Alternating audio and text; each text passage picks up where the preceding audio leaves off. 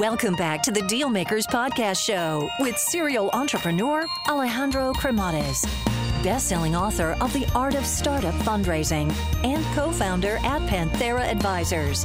In this podcast, we ask our guests about their successful acquisitions and financing rounds. Hey guys, so just a quick overview here on Panthera Advisors, as I think it might be of value to you. So Panthera Advisors exists in order to help founders that are in the process of raising capital or get their company acquired. I actually started the company out of incredible frustration because during my entrepreneurial journey, which involved building, financing, scaling, and exiting companies, I could not find a resource that was founder-friendly. And I could not get the type of support that I was seeking. So as a result, I made a ton of mistakes along the way. So if you're looking to raise capital, or you are looking to get your company acquired, or just need some sound financial planning, and you're looking to get the best possible outcome in the shortest period of time, feel free to learn more by visiting us at pantheraadvisors.com, or just reach out directly and shoot me a note at alejandro@pantheraadvisors.com. Alrighty, hello everyone, and welcome to the Dealmaker Show. So today we have a guest, that is going to teach us a thing or two. We're going to be learning a lot about the venture world in Japan. We're going to be learning also about, how, things really work, in low-income households. Also, we're going to be learning about unique recruiting strategies, you name it. So I guess without further ado, let's welcome our guest today, Taejun Shin. Welcome to the show. Thank you for having me here. So, originally born stateless. So, how is this possible, Taejun? All right. So it's due to complexity of the nationality laws of Japan and Korea. So my grandparents came from Korea to Japan before the World War II. Back then, Korea was part of the Japan Empire. And so they came to Japan as Japanese citizen. But after the war, they became stateless because they lost their Japanese nationality, and also there was no country or no government in the Korea Peninsula, and then they became stateless. And my parents inherited that status, and I did too. So then when you travel, Taejun, like how do you go about it? Because you don't have a passport. That's correct. So I have a travel document for refugees. In Japan, my status is stipulated under the laws of for the refugees. So I bring my travel document, which does not have the IC tag. So whenever I go to immigration counter, the immigration officers almost always try to, scan my travel document, and nothing happens, and they begins to ask me tons of questions. Wow. So and then with the family, how was life growing up? Did you have anyone in the family as well that was an entrepreneur, or how did you got that entrepreneurial drive? Oh, my parents are both teachers, so I don't think there is any entrepreneur. But by the way, this Korean Japanese people, now there are many entrepreneurs. I think good example of is Masayoshi Son of SoftBank. I think he also used to be a stateless, and he acquired a Japanese nationality back. I think maybe 40, 50 years ago because he needed to study abroad. So all Korean many Korean Japanese people are quite entrepreneurial in a sense. And in your case, obviously, you did a combination of finance and then law. Why law? Oh, law. Okay. So I originally wanted to be a human rights lawyer. When I was a college student, I thought that so my career plan was to be a human rights lawyer and to improve the status of the people, especially the minorities.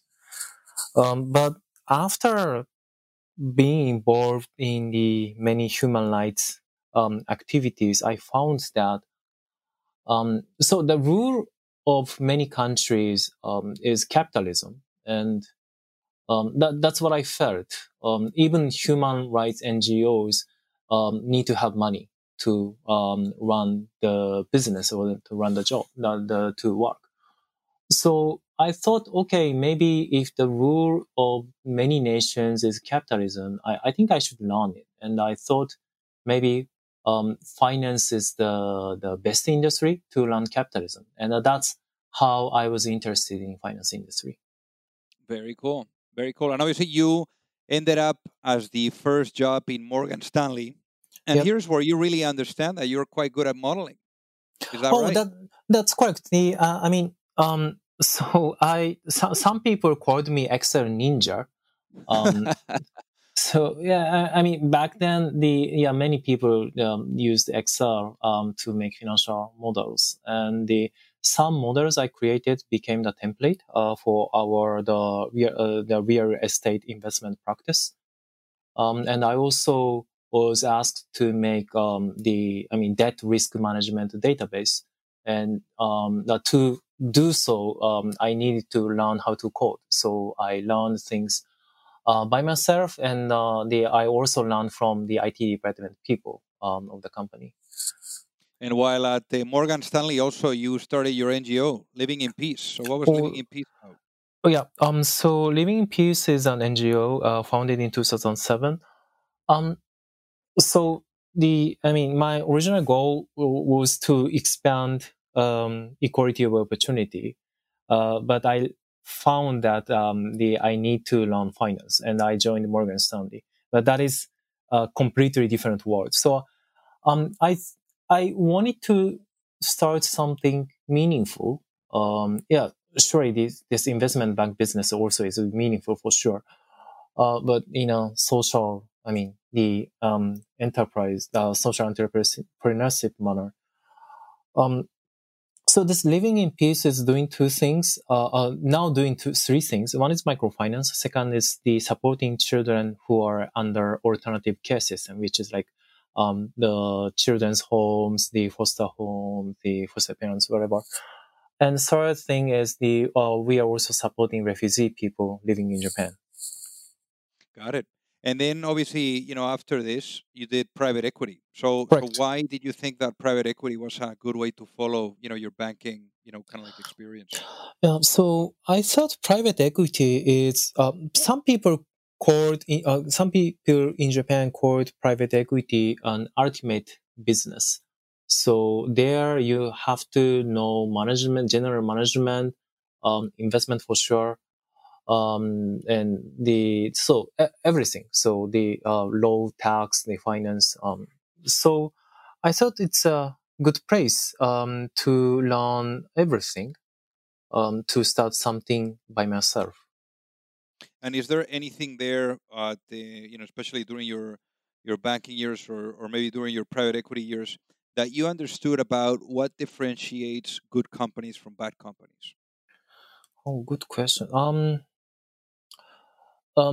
So if it is in a turnaround situation, quality of the management team determines, say, 90% of the performance. That's my rule of thumb, and that's almost always correct. Usually, I think another thing is maybe the market. If things are going well, or if the macroeconomic situation is okay, many companies seem to be great. But I think the quality or their full potential are revealed in their hardship. And so, ultimately it's the management team, but to the certain extent, I think the macroeconomic situation matters a lot. Got it. So then let's talk about, obviously now, bringing Gojo to life, your company, the meaningful business that you've created. So tell us about how you come, across the idea and how you brought it to life. Yeah, thank you. So thanks to this NGO activity, I was invited to Summer Davos conference, which is the Davos conference held in summertime in China in 2012. and I attended the event, and I found that the World Economic Forum is like the private sector version of the United Nations. And I felt that in the 21st century, an individual, if he or she works very hard, can make the private sector international organization. And I wanted to do something like this, and I thought about the topic that I want to work on, and I thought maybe financial inclusion is the one I want to work on. So in 2000, I still remember in September 2012, I determined that okay, I'm going to make the private sector World Bank, providing financial access for everyone in the world. So then what happened next? So my former, the organization Unison Capital was quite generous. So John Ehara, the founder of Unison Capital, he is the first Asian general partner of Goldman Sachs. And he's also the very active member of the World Economic Forum. They gave me 1 year kind of moratorium. So during that period, I could, work for Unison, and at the same time, I could prepare for the preparation. I could prepare for my startup. So I spent 1 year at Unison, and in 2014 I started Gojo. So then let's talk about because you were talking about the quality of the management team. How did you go about building, the founding team for Gojo? Yeah. So what I now think is that this founders should constitute minimum viable team members. What I meant to say is that so until we complete, say, Series A or sometimes Series B financing, it is not easy for the founders to recruit someone who is better than the founders. So um, we need to team up with the people who can run the business at least for a few years with the original team members only. And I guess also for the people that are listening, so that they really get it, what ended up being the business model of Gojo? Yeah. Okay. So Gojo is a little bit unique, I think, company. It's a holding company of microfinance institutions. Microfinance institutions are sort of local banks or cooperatives which provide financial services for the poor people in developing nations. And so we own majority shares of the local companies. Sometimes we buy existing companies, but sometimes we start the companies from scratch. Okay. And how much capital have you guys raised for Gojo? Roughly 100 million USD so far. And I know that you had some trouble raising the money because people were not very educated when it comes to microfinance. That's correct. So one, I think conventional wisdom for investors, I think is that you should not invest in something you don't know. And unfortunately, or fortunately, I studied the company in Japan, and most Japanese investors didn't know microfinance at all. So in the first few years, I felt like it's like trying to sell waters to aliens living on Mars or something like that. Right. So then how did you get to the point where you were, you've raised over 100 million. So, you did well at educating them. So how did you go about that? We raised 15 million USD from angels, individuals only. So first 3 million I raised from my friends and my former colleagues. They knew me, and they invested in me without asking anything. And so we closed his around 12 million USD with individual investors only. What happened is that my shareholders trusted me, so they introduced many other investors to the company. So I think I have to explain the background. So Japan's the sort of the investor's mind. So most of Japanese investors are under under parents companies, which are the Japanese big companies. So what they care about the most, I think, is not to make mistakes rather than making a great returns. Right. And making mistakes by investing in exotic business like microfinance is very it means a lot of risks for them. So it is not easy for us to raise capital from institutional investors in the first few years. But individual investors, they don't care much about these things. They don't care about the making mistakes or taking risks. So they just looked at us, the team, and then they just looked at what we are doing, and then they invested in us. That's amazing. And then how big is the team today? So as a group, we have 3,500 people roughly. Wow, that's a lot of people. And I know that you have quite a unique methodology when it comes to recruiting. Tell us about it. Yeah. So I have it's a secret, but I have my 60 questions to ask in the interview session. Especially when I interview those who are going to work with me very closely, I ask all these 60 questions. Sometimes it takes 2 hours. And these questions are completely about understanding who the person is. And it helps me a lot to form the corporate culture. Because corporate culture, I believe, is made of 2 things. One is company's guiding principles, so vision, mission, and values. And another, I think, is the people. There should be no exception in terms of value alignment. And if there is any one exception, that person kind of poison. It is quite contagious. It sometimes kills the entire corporate culture. So I'm very mindful of this interview sessions.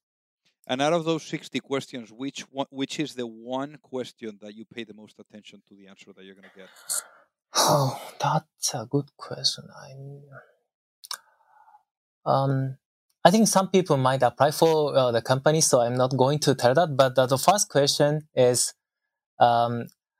let's say you are on the cover page of a magazine, and what would be the title, and what would be the first paragraph? Wow. And then basically you're waiting to see what they say and what motivates them and drive them. Is that it? That's correct. Yeah. And what is typically the big no-no that you would hear? Let's say I think answer itself, I don't pay much attention to it, but how they answer and how they think matters more. Those questions, most of the questions are things that the questions that people cannot answer if they don't think, if they haven't thought about their life deeply. Okay. Got it. So now shifting gears here, I want to ask you a little bit about the way that you see the environment and then also technology being used there. So how does say, because I know that not a lot of people have smartphones there, so tell us about like how you see this low income how households and how they go about technology and also all these types of stuff that you're seeing right now. Right. So I think most of our customers, their disposable income per year ranges from, I think, 500 USD to 2,000, 3,000 per year. I mean, and 20% are of the people are illiterate, and the smartphone penetration ratio is still around 30%. It's increasing exponentially, but it is still there. So for typical microfinance customers are ladies, and in our case also more than 99% of our customers are ladies. Um, uh, so smartphones. So there are some people, pure digital fintech players who are trying to penetrate this microfinance market in developing nations. Especially in Asia, I don't know whether that will work. For the young people, they own smartphones and they know how to use it. So I think um, the young people might be their potential customers. But when it comes to middle-aged or the old people, um, some people do have smartphones, but most of them don't know how to do it, how to use it. I always, whenever I think about our service, I think about my mom. She's in Japan, and it has been, I think, almost 10 years since she started using smartphone. But she knows maybe how to use maybe she knows how to use maybe 3 apps only, some messaging apps. So that's what it is. And it is not easy for a pure digital player to provide financial service for the low income households living in rural areas. So I guess now obviously like that you guys are executing and really building up the business. If I had to ask you, keeping all this in mind, let's say if you were to go to sleep, Taejun, and Hmm. you woke up 5 years later, right? So I mean, it's a tremendous snooze that you've embarked on, and you wake up in a world where the vision, and mission of Goju is fully realized. What does that Hmm. look like? Oh, so from day one, we set that our long-term goal, which is to provide financial service for more than 100 million people in 50 countries by 2030. It's been 6 years, and we are now working in 4 countries, serving 0.6 million people. We have grown so far 150% per year for the last few years. And if we grow by 70% from now on, we'll be able to achieve the target. Very cool. And I guess also you're part of all these organizations. I mean, we've talked about the World Economic Forum, also Endeavor. You're part of Endeavor too. I want to ask you, what's the how have you seen the venture ecosystem developing in Japan?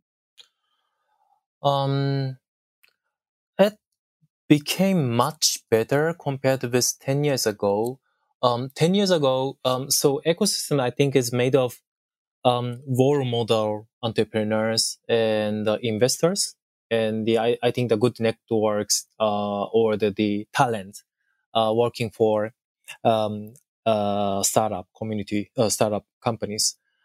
10 years ago, it was very weak. Now, I think it's much better compared with the others. And now we have, I think, 6 or 7 unicorns in Japan, and the number is increasing every year.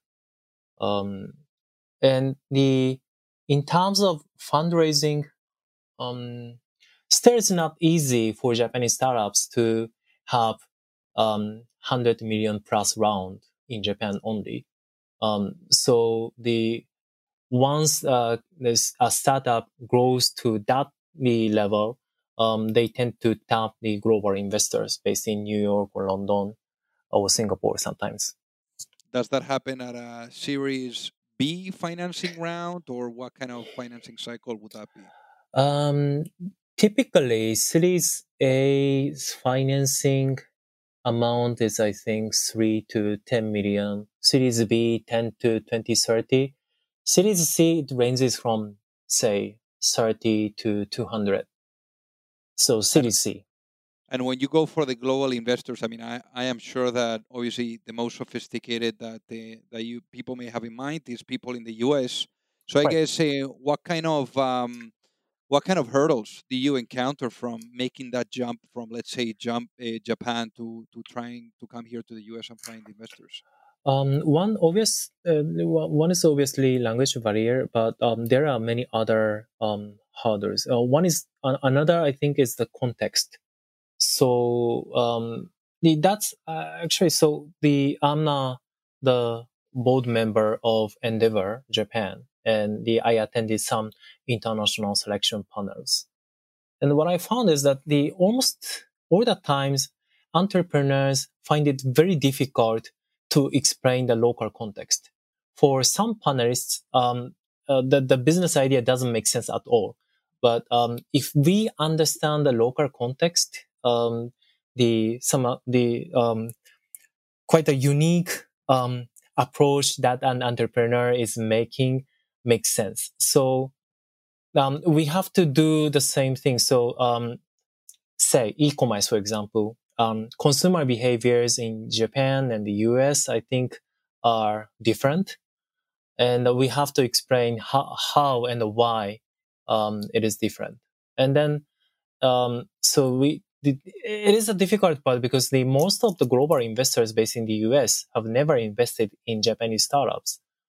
So I don't know many names which raise the capital from there. But that's the challenge that we are facing. Got it.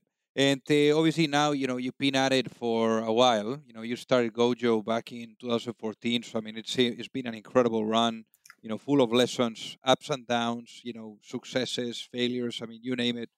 I guess the question that I'd like to ask you, that I typically ask to the guests, that come on the show, is if you had the opportunity to go back in time, perhaps, like back to that moment where you were thinking about launching a business, what would you tell your younger self?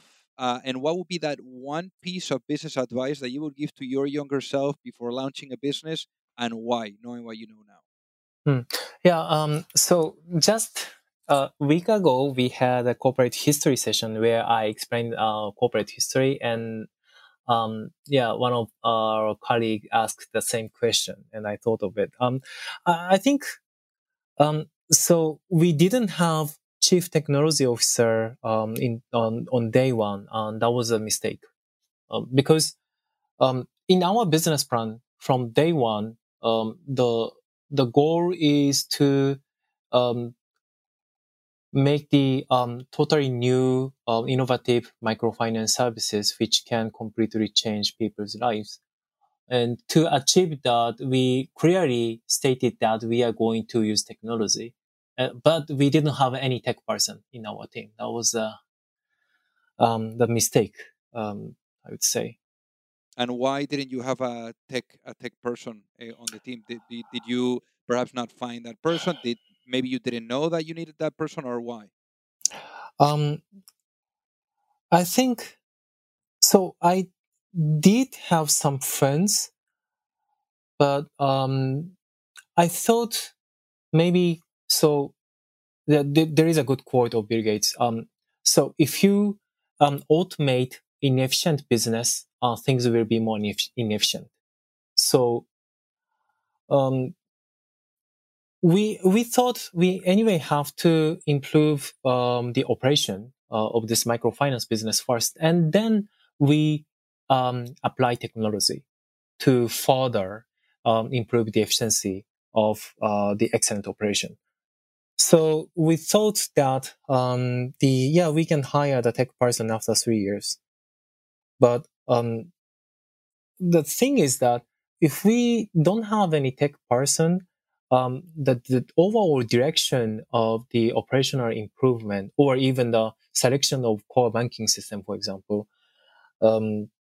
we made a lot of mistakes, which we could have avoided if we have a tech person in our team. Got it. And I guess for the folks that are listening, Taejun, what is the best way for them to reach out and say hi? So our website, perhaps, gojo.co, not .com. It's co. So gojo.co.